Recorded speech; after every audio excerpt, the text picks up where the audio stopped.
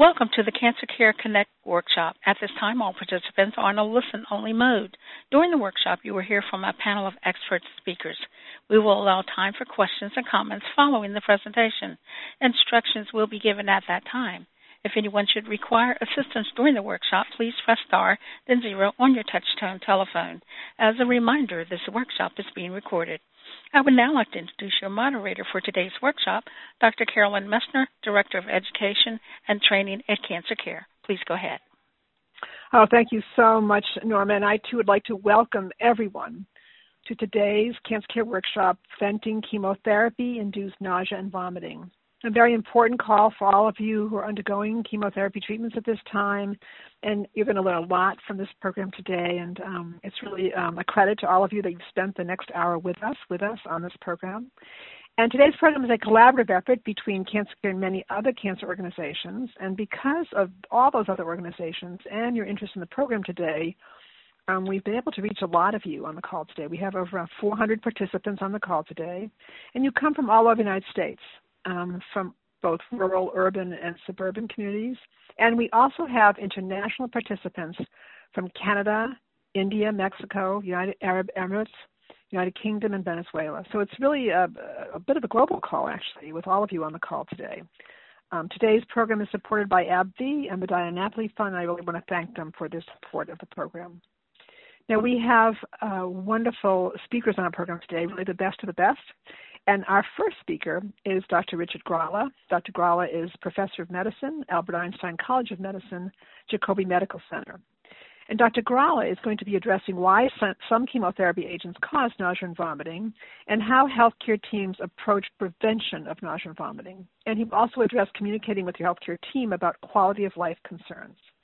It's now my great pleasure to turn this program over to my esteemed colleague. And actually, Dr. Gralla, I have to say, in addition, has really helped to he's really been the architect of today's program in many ways, has helped to set this program up in terms of who the speakers are and actually the content as well. So with great pleasure, I turn this program over to my esteemed colleague, Dr. Gralla.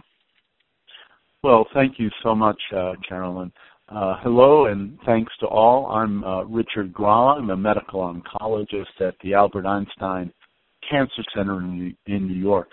I have the pleasure of introducing this program, which deals with this common concern for many people about getting anti-cancer therapy, and that is the prevention of nausea and vomiting.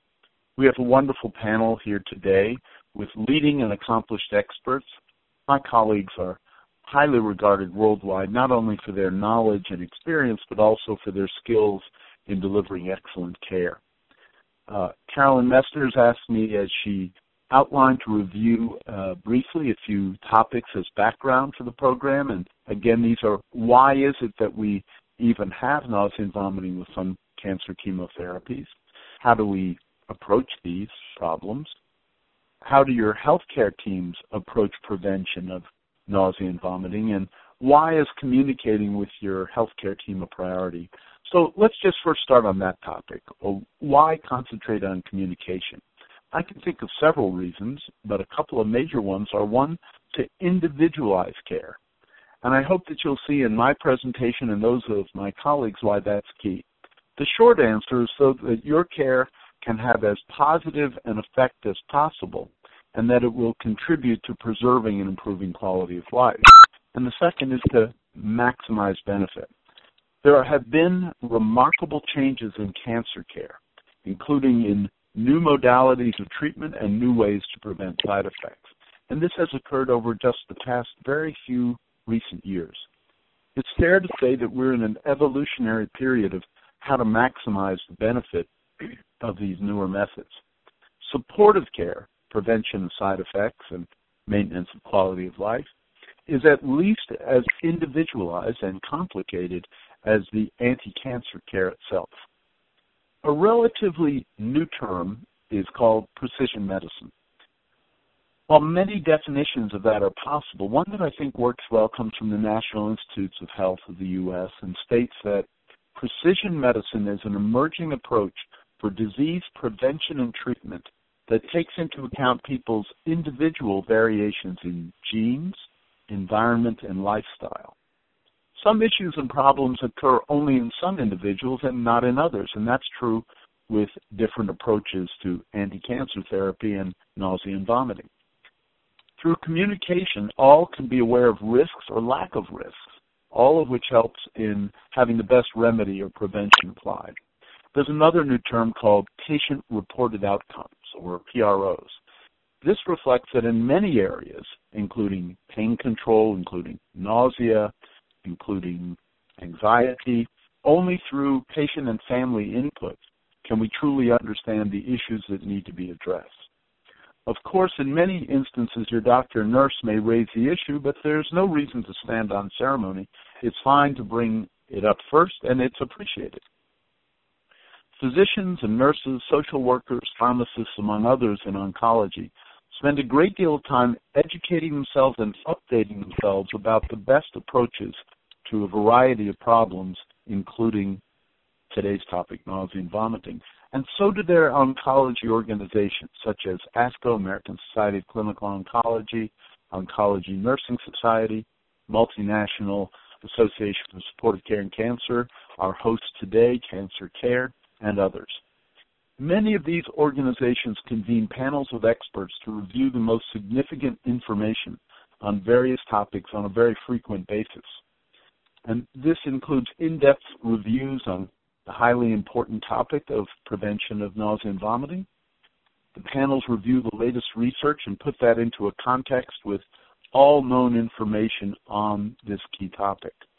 When taking the best quality evidence, the panel writes and publishes rigorous guidelines. These guidelines are then available to your healthcare team so that the highest quality knowledge can be put into place in your care.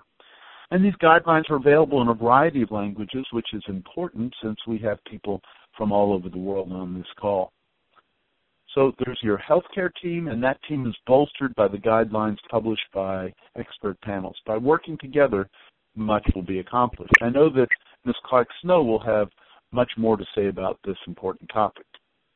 Patients and families have told us that the control of nausea and vomiting with chemotherapy is at or near the top of their concerns. This is why it's really worth our discussing this important issue, an area in which, again, great progress has been made recently, and in which continued improvements are occurring. Vomiting, we all are aware of and we've all experienced, also called emesis, and nausea, the feeling that you might vomit, can be a problem to address and prevent in all aspects of cancer care. That is, in surgical approaches, initial diagnosis or treatment post-operatively, with radiation therapy or with chemotherapy. But today we're focusing on nausea and vomiting specifically related to chemotherapy and newer systemic treatments. But when we take questions, all areas are fair for discussion. Again, fortunately, a lot of progress has been achieved, and my colleagues will go into quite a bit of detail. Most people are not aware of the progress that has been made. I wish that the news media, television, magazines, newspapers would get it right, and the movies too. It's safe to say that the majority of people getting anti-cancer treatment today will not experience nausea or vomiting from it, given the newest approaches, although indeed some may. Why can nausea and vomiting occur with chemotherapy? And that is because nausea and vomiting are reflexes, are normal protective responses. Typically, of course, we take in foreign substances, such as through eating, by mouth.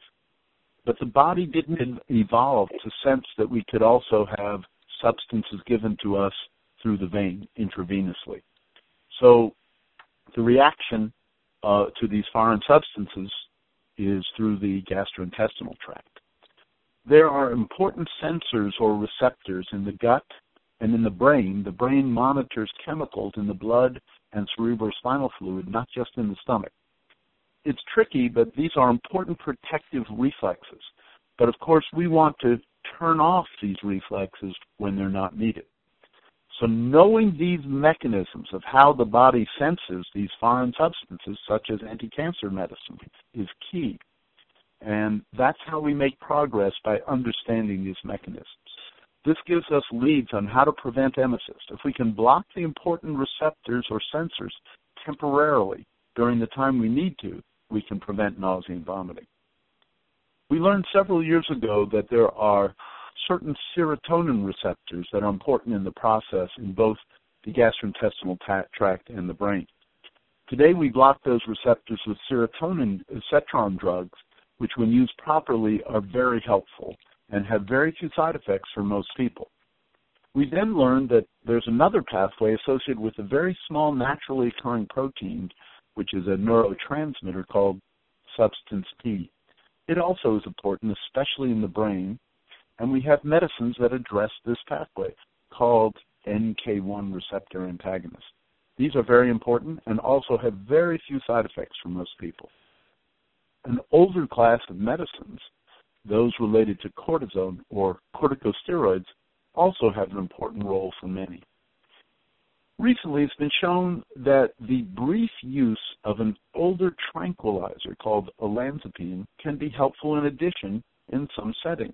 So we have quite a few tools that can be applied. Dr. Schwartzberg will go into more detail about the use of these medicines. We learned that there are two clear needs: preventing what's called acute emesis, the nausea and vomiting on the day of treatment, and the second is to get better results with delayed emesis, that nausea and vomiting which can occur in the days following the chemotherapy. It turns out that there are certain risk factors which differ among individuals and are valuable for us to know about when giving the right preventive medicine. First of all, most important is the actual chemotherapy that a person is likely to receive or targeted agent. The person's gender, it's more difficult to control emesis in women than in men. A person's age group, it's more difficult to control emesis in younger people than in older folks. And there are several more factors as well that can be useful. So based on these and some other factors, your healthcare team can individualize your preventive medications to control nausea and vomiting. Should a person get just one anti-nausea medicine, or two, or three, or even four? Would that prevention include a cetron, an NK1 agent, a corticosteroid, or even some other drugs? This is the way that care is individualized, and this is all based on a lot of very good evidence that is shared among oncology professionals. The cetrons and NK1s are very focused on one pathway each, but recently these other agents, such as the cortisone-like medicines and some others, can have, which are not so focused, can have benefit for some. Newer approaches include how the medicines are given. There are oral medications, including the use of even a single pill given just once, that can be useful for many. And there are medicines that are given by intravenously right before chemotherapy and perhaps continued by pills days after. And there are even some patches that can have use. How can the antiemetic medicines be given as effectively and conveniently as possible? And that is all part of what your cancer care team will do for you. All of these topics, including more on communication and steps that you should be aware of, will be addressed by my colleagues in the next presentations. And I'd like now to return the program back to Dr. Carolyn Messner. Carolyn? Oh, thank you so much, Dr. Gralla. That was wonderful, and such a wonderful way to start off the call with all the different options and really how important how important it is to understand what actually causes chemotherapy induced nausea and vomiting, and really how many things can be done to prevent it. And now our next speaker is Dr. Lee Schwartzberg. Dr. Schwartzberg is Executive Director, West Cancer Center, Chief Division of Hematology Oncology, Professor of Medicine, the University of Tennessee Health Science Center.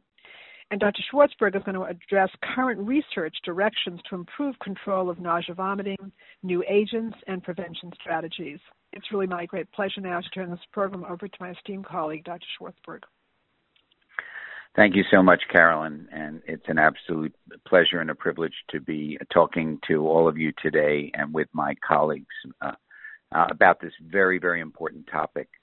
So Dr. Gralla did a wonderful job of level setting about what we do in general, and what I'd like to do over the next few minutes is go into a little bit more detail about the way we use anti-nausea and anti-vomiting drugs as prevention when you're starting chemotherapy. And I want to emphasize the word prevention.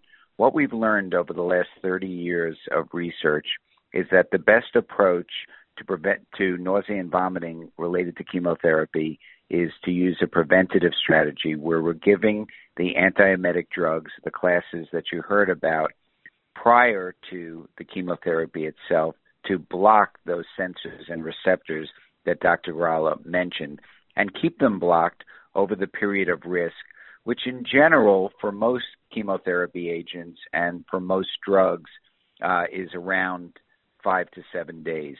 So typically when you have nausea and vomiting outside of that first few days after the chemotherapy, assuming you're getting an intravenous formulation, there could be other reasons for nausea and vomiting. And this is an important point to make for patients. If there is nausea and vomiting that occurs outside the window of chemotherapy-induced nausea and vomiting, there are other reasons that people with cancer might have nausea and vomiting, and this is why it's so important to communicate with your healthcare team. If you have questions, don't simply assume that, it's the chemotherapy and that's an anticipated side effect. First of all, as Dr. Gralla said, and I want to stress, the majority of patients with effective anti-emesis prophylaxis or prevention should not have vomiting or even nausea. And although they're two different things, and we'll talk about that in a minute about the research that's ongoing. Now, in terms of the personalization of your treatment, we also personalize your therapy with regard to the risk of whether there will be emesis and nausea. And so over the years, we've established a classification, which is part of those evidence-based guidelines that Dr. Gralla mentioned. And we sort each agent or combination of chemotherapeutic agents into a different category by their risk of causing emesis or vomiting. So the highest group is those agents that in the absence of getting prophylactic treatment with these preventive medicines, most patients would actually have emesis. And there's a few drugs that we use today where that still is important, and particularly the platinum agents, which are still very commonly used agents, and the anthracyclines like adriamycin. Although we're in an exciting era of many new therapies, targeted treatments, and immunotherapy, which have different toxicities and side effects, it's still true that chemotherapy is used for many patients and will likely be so for the foreseeable future. So even these older agents remain used in a way that we have to prevent their toxicities, including nausea and vomiting. Many chemotherapy drugs fall into the moderate emesis risk or vomiting risk, and these are many of the other agents that are used for common cancers like lung cancer, breast cancer, colon cancer, ovarian cancer, and so forth. And then there's a larger group of agents and a growing group of agents that have a low risk where they need less prevention, and many that have a minimal risk of causing nausea and vomiting. So each drug is characterized into a group, and then we look at the combination of therapies that you're getting together and establish a level of risk. The reason that's important is that what the evidence has said, that to use the drug classes that Dr. Gralla mentioned, the cetrons or the serotonin 3 antagonists and the NK1 antagonists and corticosteroids, we use different levels for different levels of emesis risk or vomiting risk. So for those patients who have a high risk of vomiting, we use a stronger 3 or 4 drug combination to prevent the emesis that occurs over the first 5 days. And we really kind of break it into the first day is most likely for some drugs, and then over the next several days for others. So if you are getting a combination like adriamycin and cyclophosphamide, for example, or carboplatin or cisplatin, we typically give a 3-drug combination, 1 from each category, a 5-HT3 receptor antagonist, an NK1 antagonist, and dexamethasone. And if patients are at higher risk, female gender and younger patients, frequently they'll also get the fourth category of drug, the olanzapine that Dr. Gralla mentioned, with lesser degrees of emesis, moderately or lower. Typically 2 drugs are used, or 1 drug, depending on the risk. The idea here is to personalize the treatment and make sure that you get appropriate and optimal prevention strategy against nausea and vomiting for your particular type of risk based on the chemotherapy you're getting. Now, the research is going in many different directions. I think most recently we've been excited about the research studies that have looked at new NK1 receptor antagonists, and we've seen combination therapies, which are more convenient for a patient. So combining a 5-HT3 receptor antagonist and an NK1 receptor antagonist together, either in a single capsule or in a single IV administration, makes this more convenient for the patients. And at the same time, we're trying to reduce the side effects associated with chemotherapy. We're also trying to make the treatment more convenient for patients, because our goal is to impact as minimally as possible on quality of life by giving you therapy that can help your cancer. The current strategies for research are focusing on nausea, because we really have, for the most part, accomplished prevention of vomiting with the strategies that you already heard from the effective drugs. But we still have a lingering problem with nausea which occurs, and some drugs are more likely to do this than others. And whether or not there are other pathways that are more likely in the brain or in the intestine to render a patient more frequently to get nausea on a long-term basis is being evaluated now in research studies. And we're excited about the possibility that we can prevent any nausea and any vomiting in the future. In addition, we're looking at some of these other central nervous system receptors and targets and seeing if it's a very complex system that's built up from over the eons of evolution to be a redundant system that keeps you on alert for toxic substances. So there are multiple redundancies, and in trying to attack all of them together, we can make more progress. So there are newer drugs being developed now that will attack multiple receptors and inhibit them, that may be involved with the nausea process or the vomiting process. And so we've come so long in the last 30 years, we've come so far in terms of being able to prevent this. I want to stress that for those people who are just starting chemotherapy or starting a new type of chemotherapy where they're concerned about nausea and vomiting, that 3/4 of patients with even the strongest nausea-provoking regimens can be rendered not having this side effect today. And we also have other strategies for people that require additional medications going forward. So I think the present is bright and the future is brighter still. So with that, I'll turn it back over to Carolyn. Thank you very much, Dr. Schwarzberg. That was really wonderful and very informative, and just a lot of good information for everybody, and thank you so much. And our next speaker is Ms. Rebecca Clark-Snow, who is an oncology nurse, and she is she is an oncology supportive care consultant, and she will be addressing the role of the oncology nurse in preventing side effects and the important role of clinical trials. I'm now going to turn this program over to my esteemed colleague, Ms. Rebecca Clark-Snow. Thank you so much, Carolyn, and thank you, Dr. Gralla and Dr. Schwarzberg, for your comprehensive review and making my portion of this talk so much easier. It's a pleasure to be able to speak to everyone this afternoon. Supportive care for our patients is such a critical part of the overall treatment plan. One of the most important roles for oncology nurses is the prevention and management of treatment-related side effects. Nurses must have a working knowledge of the indications for each chemotherapy drug as well as their potential side effects. because some drugs have the potential, as we've heard, to cause more or less nausea and vomiting than others, we need to be able to recognize the emetic potential of each drug. We've heard about evidence-based guidelines this afternoon that are available for physicians and advanced practice providers to use when determining and ordering the most effective regimen to prevent chemotherapy-induced nausea and vomiting.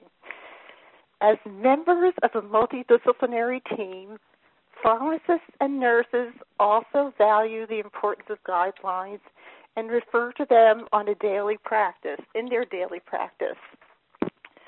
There are several key areas that are especially important for oncology nurses as we develop relationships with new patients and caregivers, as well as maintaining relationships with every established patient.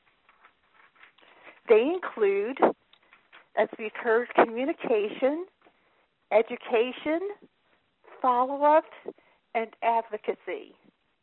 In order for all patients to experience an optimal outcome while undergoing treatment, specifically prevention of chemotherapy-induced nausea and vomiting, as both Dr. Gralla and Dr. Schwartzberg so eloquently discussed, we must provide as much relevant information as possible about a specific treatment prior to the first treatment and reinforce the information discussed by the physician at all treatment points, always allowing time for questions or concerns, assuring that patients agree with the treatment plan outlined.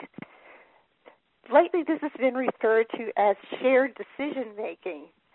And there are 5 essential steps for effective shared decision-making. They include seeking the patient's participation, helping patients explore and compare treatment options as discussed by the physician, assessing patient values and preferences, which are very important, and reaching a treatment decision with the patient, which is evaluated by the physician.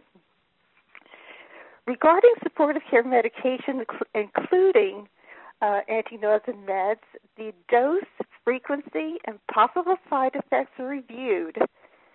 If the chemo drug has the potential to cause a great deal of nausea and vomiting, the preventive meds would possibly continue after treatment for a number of days, as Dr. Schwartzberg just mentioned.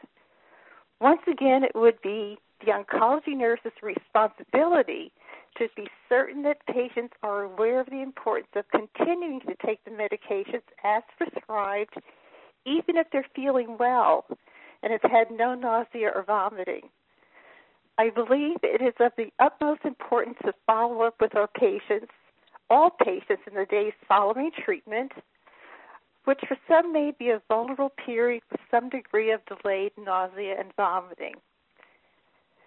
This is also an opportunity to check in and ask if all meds are being taken, if there are any concerns that need to be brought to the attention of their physician, such as difficulty with eating, with drinking, other problems such as diarrhea. We want to know all these things, and we'd really like to know them prior to patients returning to clinic for their next appointment so we can address them in a timely manner.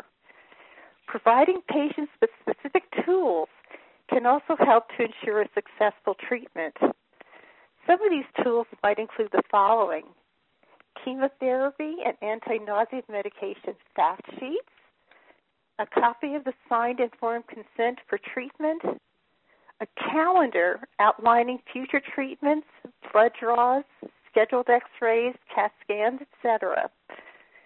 We even discussed the possibility of keeping a diary to be used after treatment, documenting any possible side effects, any episodes of nausea and vomiting, medications taken, or any concerns to be discussed with your physician or nurse. Phone numbers to include how to reach the physician and nurse during the day, what to do in the event of an emergency, and who to contact after hours and on weekends if necessary. I think this is really important.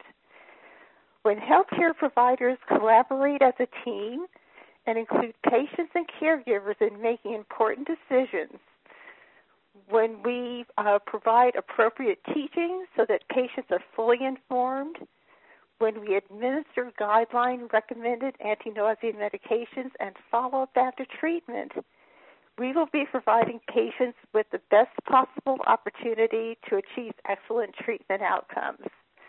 I believe I also have a few minutes to talk about clinical trials, because it was through patient participation in clinical trials that we now have effective medications to prevent chemotherapy-induced nausea and vomiting.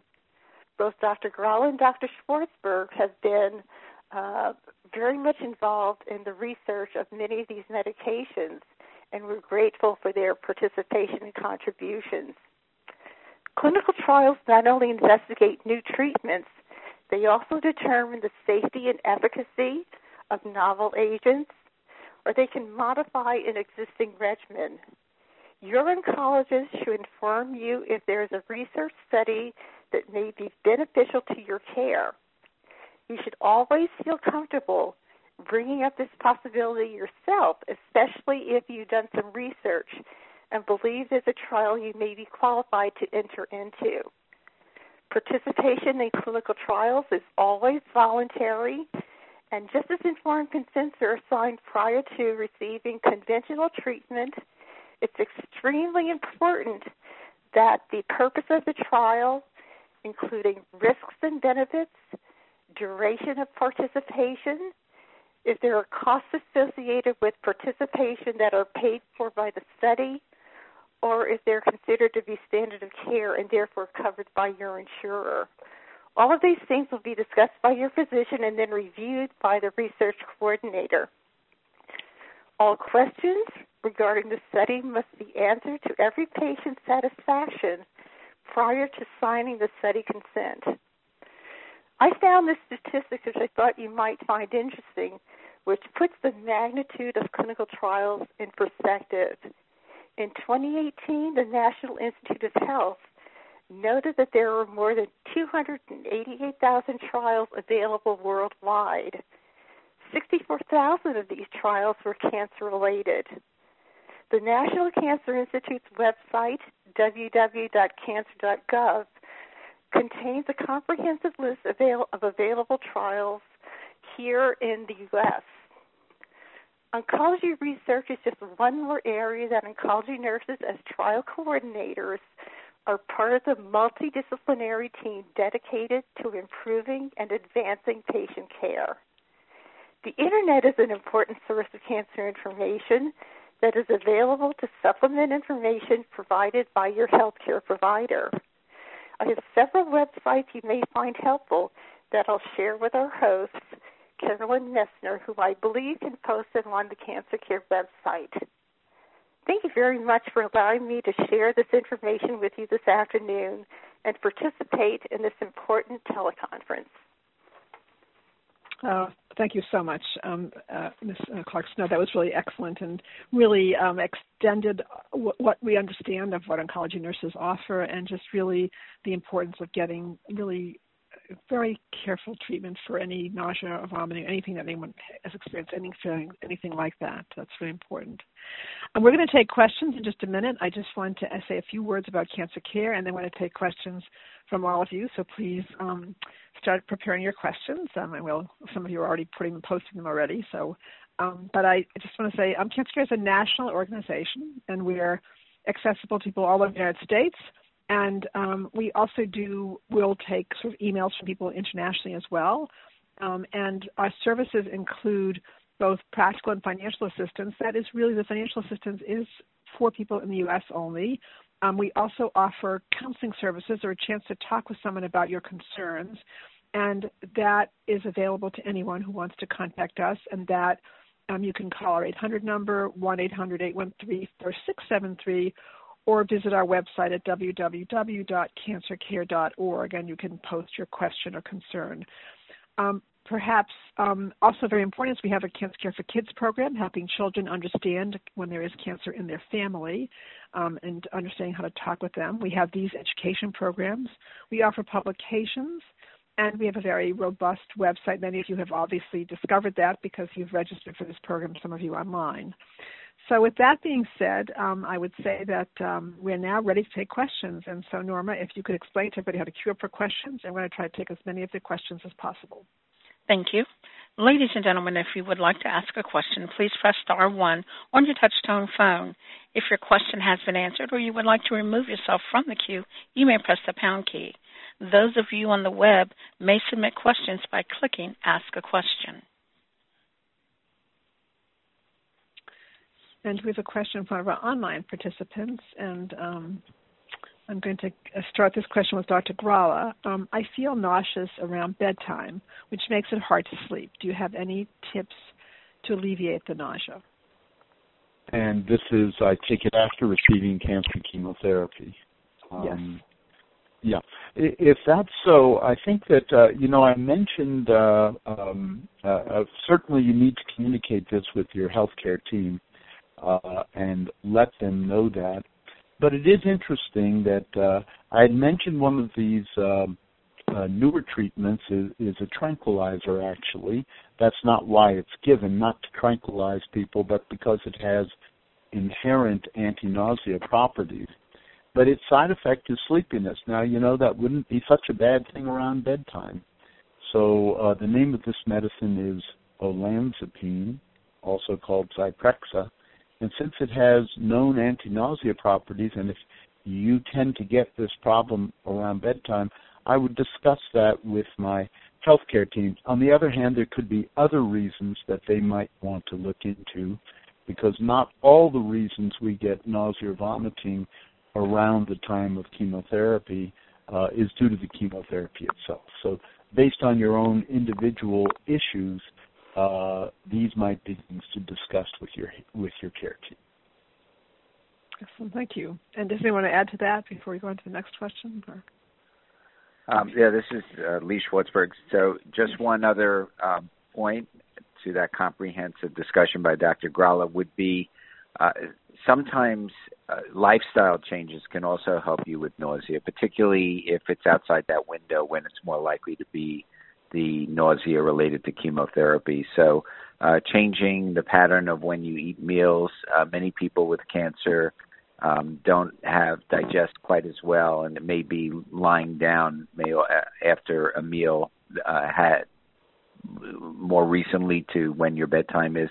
You can moving the meal earlier might help, or smaller meals. This is a great thing to talk to your provider about.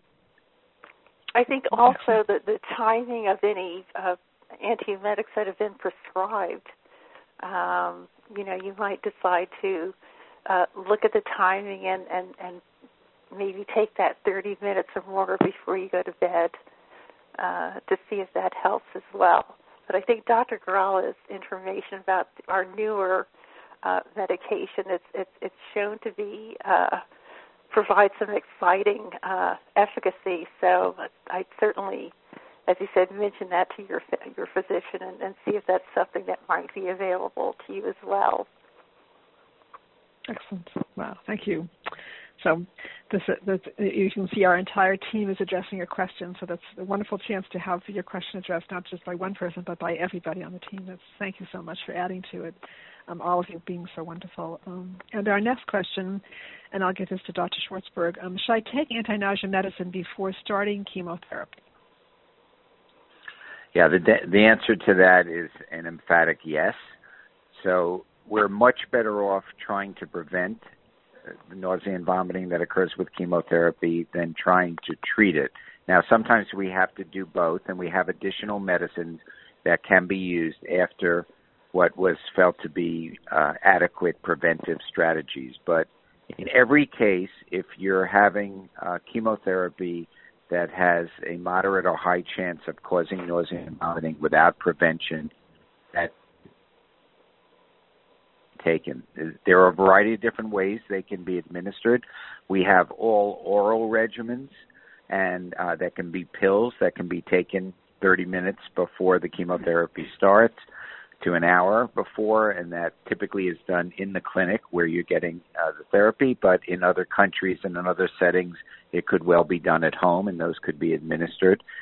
In the United States, typically more common is giving an intravenous cocktail, if you will, of the 2 or 3 medication classes that we all talked about, which typically would be given beforehand. And then, as Ms. Clark-Snow mentioned, there are other medications which sometimes are given for several days, still preventive, but they're given because they last only for a day or so, so they have to be continued through that period of risk for the first 4 or 5 days after the chemotherapy. Awesome, thank you. And does anyone want to add to that as well? I'd just like to emphasize the points that Dr. Schwartzberg mentioned, and that was that we typically take these anti-nausea medicines, anti-vomiting medicines to prevent nausea and vomiting, and we take them somewhere around an hour, half an hour before chemotherapy, and that's true for most of these circumstances. Now, there is an odd circumstance for people who might have had problems before called anticipatory nausea and vomiting. This is best prevented by not allowing it to happen at all, but should it happen, then on rare occasions, those occasions, sometimes some different medications are given starting a few days ahead. But for the typical person, it's exactly as Dr. Schwartzberg outlined. It's shortly before you receive chemotherapy. Excellent, thank you. And anyone else want to add to that? Okay. This question, so this is for Ms. Clark-Snow. Since my mother started chemotherapy, she doesn't eat much. She doesn't vomit, but is losing quite a bit of weight. I'm afraid she is not getting adequate nutrition. When should I worry? Do you have any tips? Yeah, that's a good question and a common concern. I think what's important to do is to maybe take note of what she eats during the day. And then you'll really need to discuss this with your nurse and physician, who can perhaps refer her to one of the nutritionists who can really sit down with her and go over exactly what she's eating, what she likes, what she dislikes, what the difficulties are in relationship to her treatment, and really make some good suggestions about some foods that may be high in protein and calories that would be help her get through this difficult period. Anorexia is a difficult problem for a lot of our patients undergoing treatment, and we certainly don't want patients to lose more weight than they need to. So I think there are certainly resources available, hopefully within your own institution, with people that can address this and help her get through this difficult period. Excellent, thank you. And anyone want to add to that? Okay. So this is a question for Dr. Gralla. It's about how much liquid should I drink each day? I can only take around 2 to 3 glasses a day.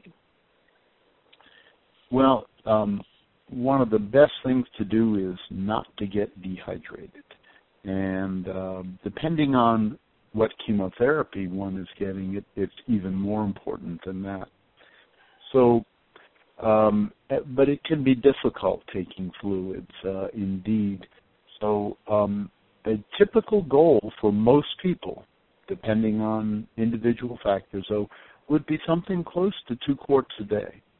And that's certainly much more than 2 or 3 glasses, unless they're much bigger glasses than I'm used to.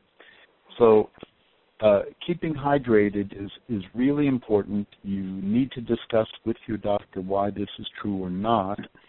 And you need to, when you think about it, it's only a few ounces per hour if you start to work on it beginning in the day, early in the day, and just taking a little bit at a time rather than a lot.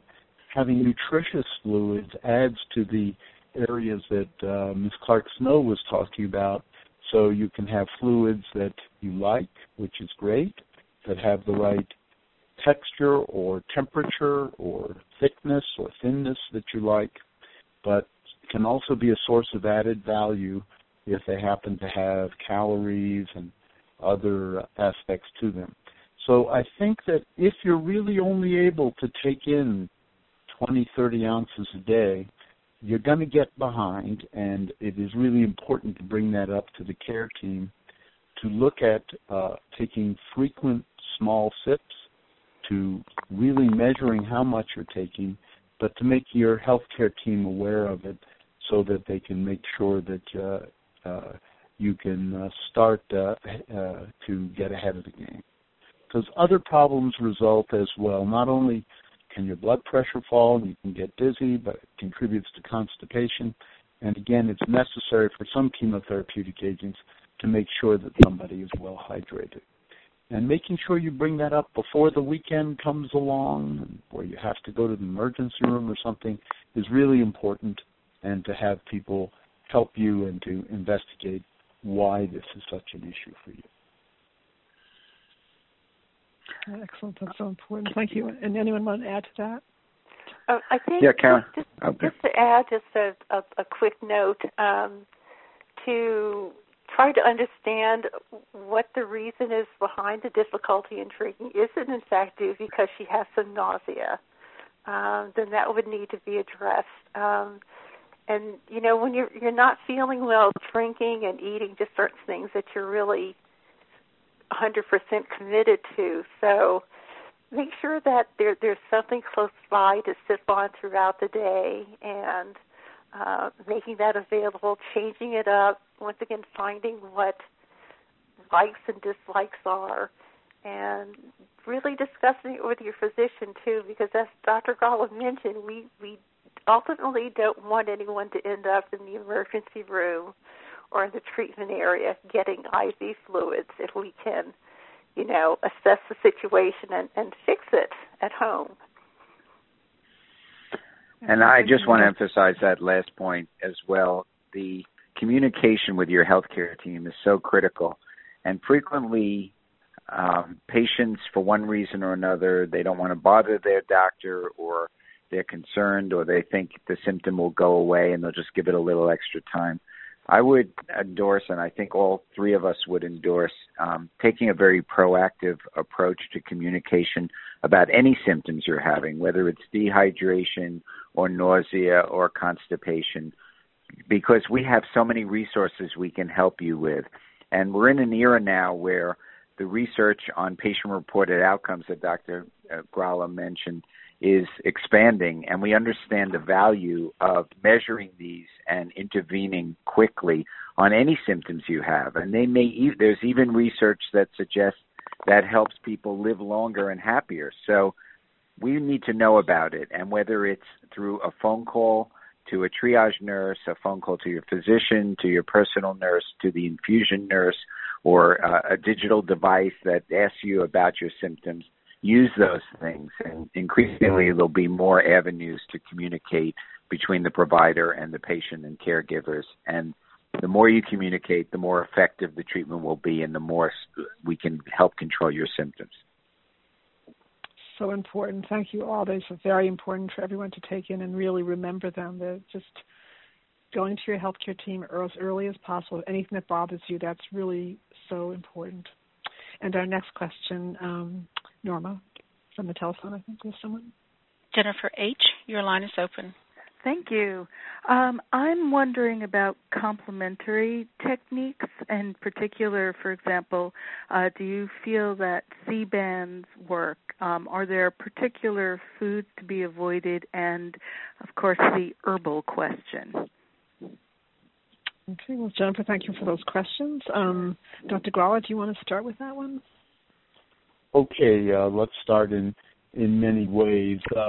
I think that, we call these complementary approaches as opposed to alternatives, and you've brought them up. If you are in any setting, including nausea and vomiting, using complementary things such as herbal preparations or others, please do make sure that your doctor and nurse are aware of them, because some of these have been shown to interfere with the mechanisms of the treatments that your doctor and nurse are giving you. So it's really important that everybody's aware of what everybody is taking. it's funny that there's not a specific diet that can help prevent nausea or vomiting, but there are definitely foods that we may not like that as individuals around the time that we're receiving chemotherapy. And it's important to recognize what foods. Sometimes people find strong odors and other things to be unpleasant, and that's there. It has often been said not to eat fried foods or heavy foods, but it's not clear whether that's true or not. But if that seems to be true for you as an individual, that really is important. There has been a long history and popularity of things that contain ginger. This is, and what different preparations. The evidence waxes and wanes. It's not entirely clear. My guess is that ginger-type preparations are helpful for nausea and vomiting of lesser causes of an upset tummy that people get frequently. But unfortunately, the reflex involved with chemotherapy seems to overwhelm that a little bit. There's a literature on acupuncture and acupressure. There may be some minor benefits, but most of the people that I know that are involved, like Dr. Jun Lee at Memorial Sloan Kettering, don't feel that that is the strongest role as such. So whereas some people find that these bands, which used to be more prevalent, can be useful, there are many people who've been a bit disappointed in them. So what I would say is, first and foremost, the major medications that Dr. Schwartzberg and I discussed are really key. These are an order of magnitude better than what we used to have, number one. Number two, that most herbal preparations don't seem to be too helpful, and that one has to find what diet is best for one. The other topic that maybe you mentioned, maybe you didn't, is the more popular herb, and that's cannabis.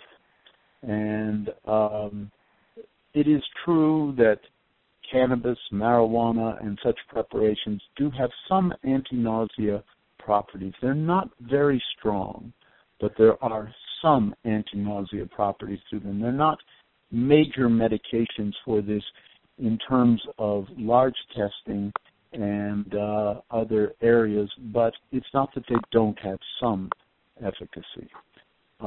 So you asked a lot of questions. It would be kind of fun to talk about them at length, but I'll stop at that point.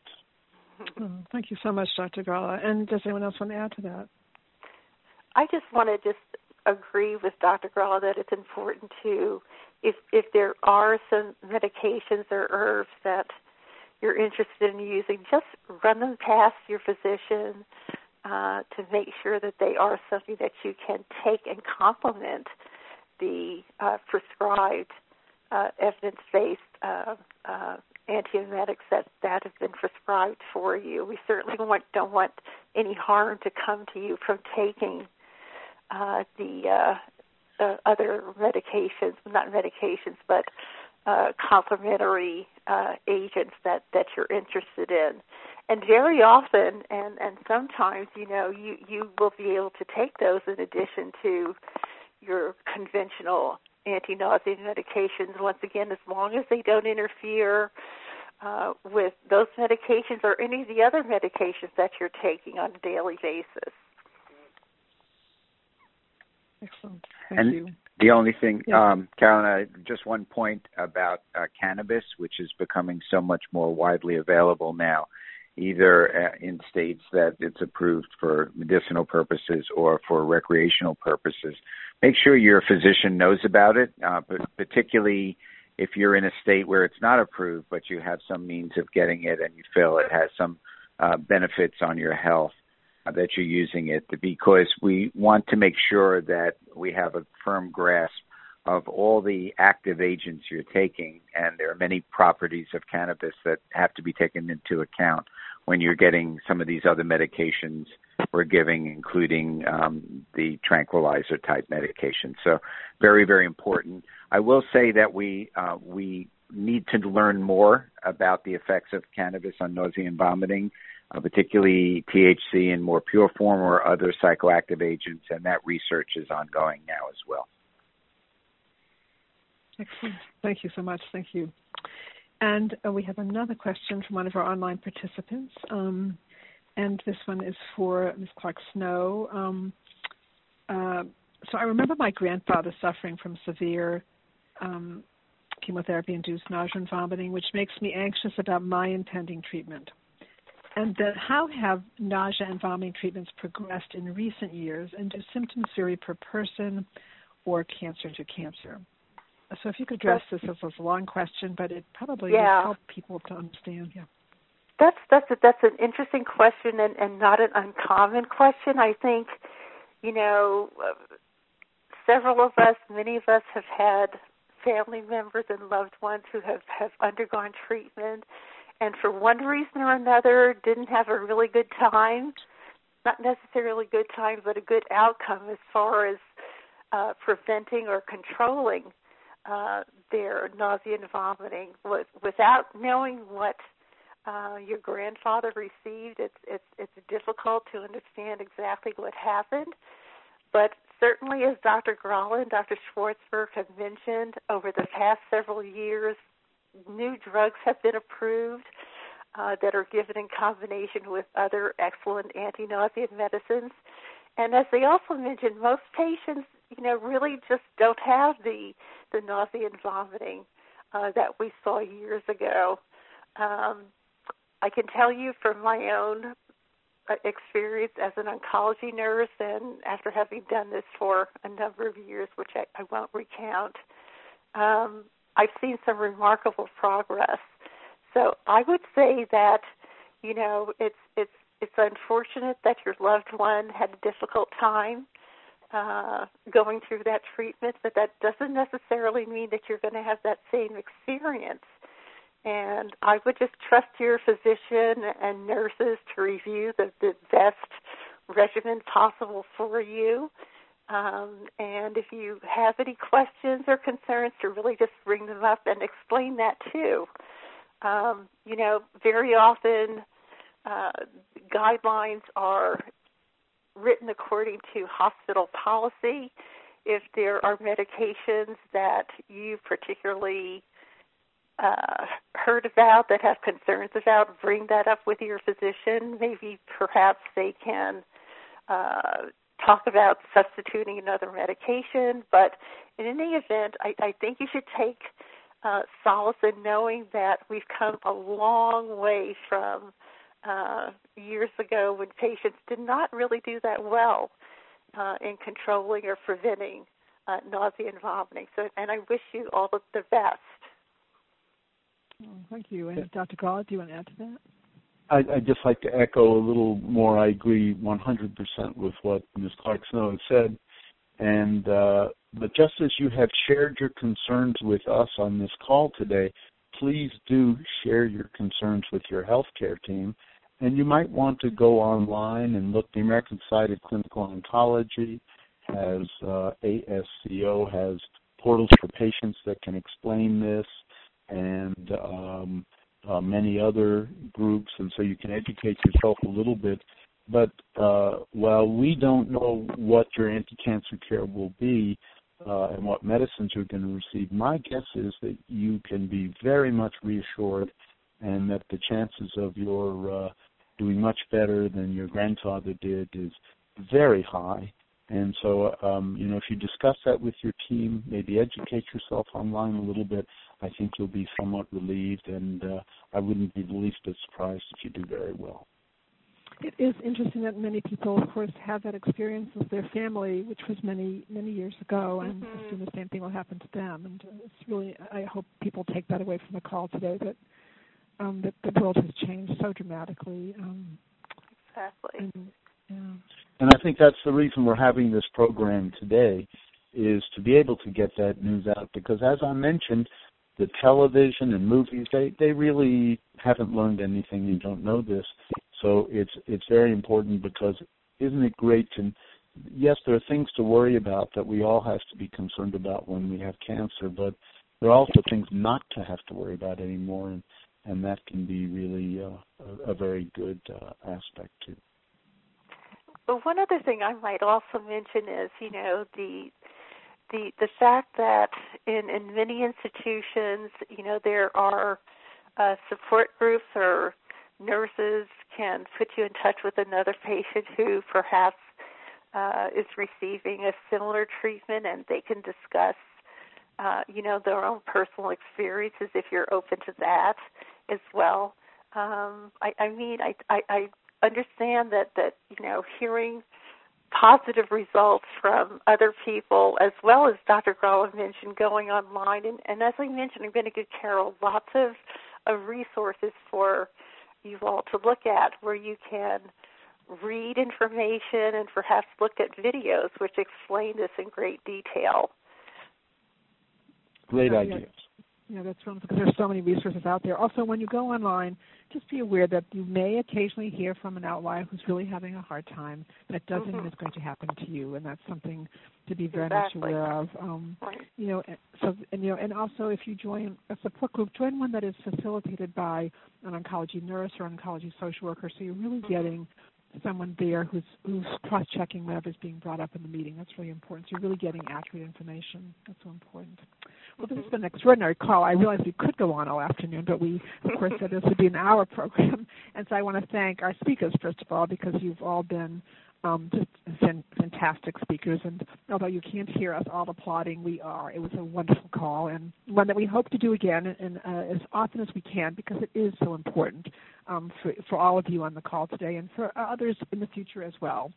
And I also want to remind you that we have many programs like this coming up, and that you'll be getting information about them.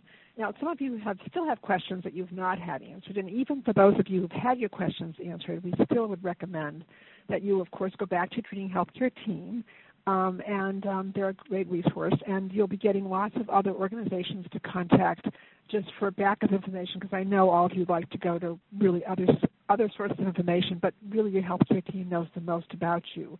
But we do want you to go to credible sites. That's why it's really important that we'll be sending you the sites recommended by Ms. Clark Snow and by sites that we're probably using as well as resources for you. Most importantly, as we conclude the call today, we don't want any one of you to think that you're alone in coping with your cancer or with any of the side effects, which include any of the concerns you have about cancer-related nausea and vomiting, chemotherapy-related nausea and vomiting.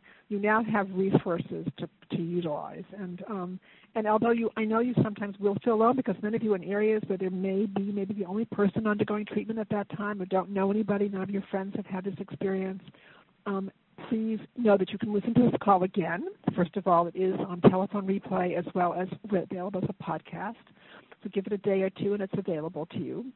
And also we have many other services that you can access. So again, I want to thank you for your participation on the call today. And I want to wish you all a very fine day. Thank you all.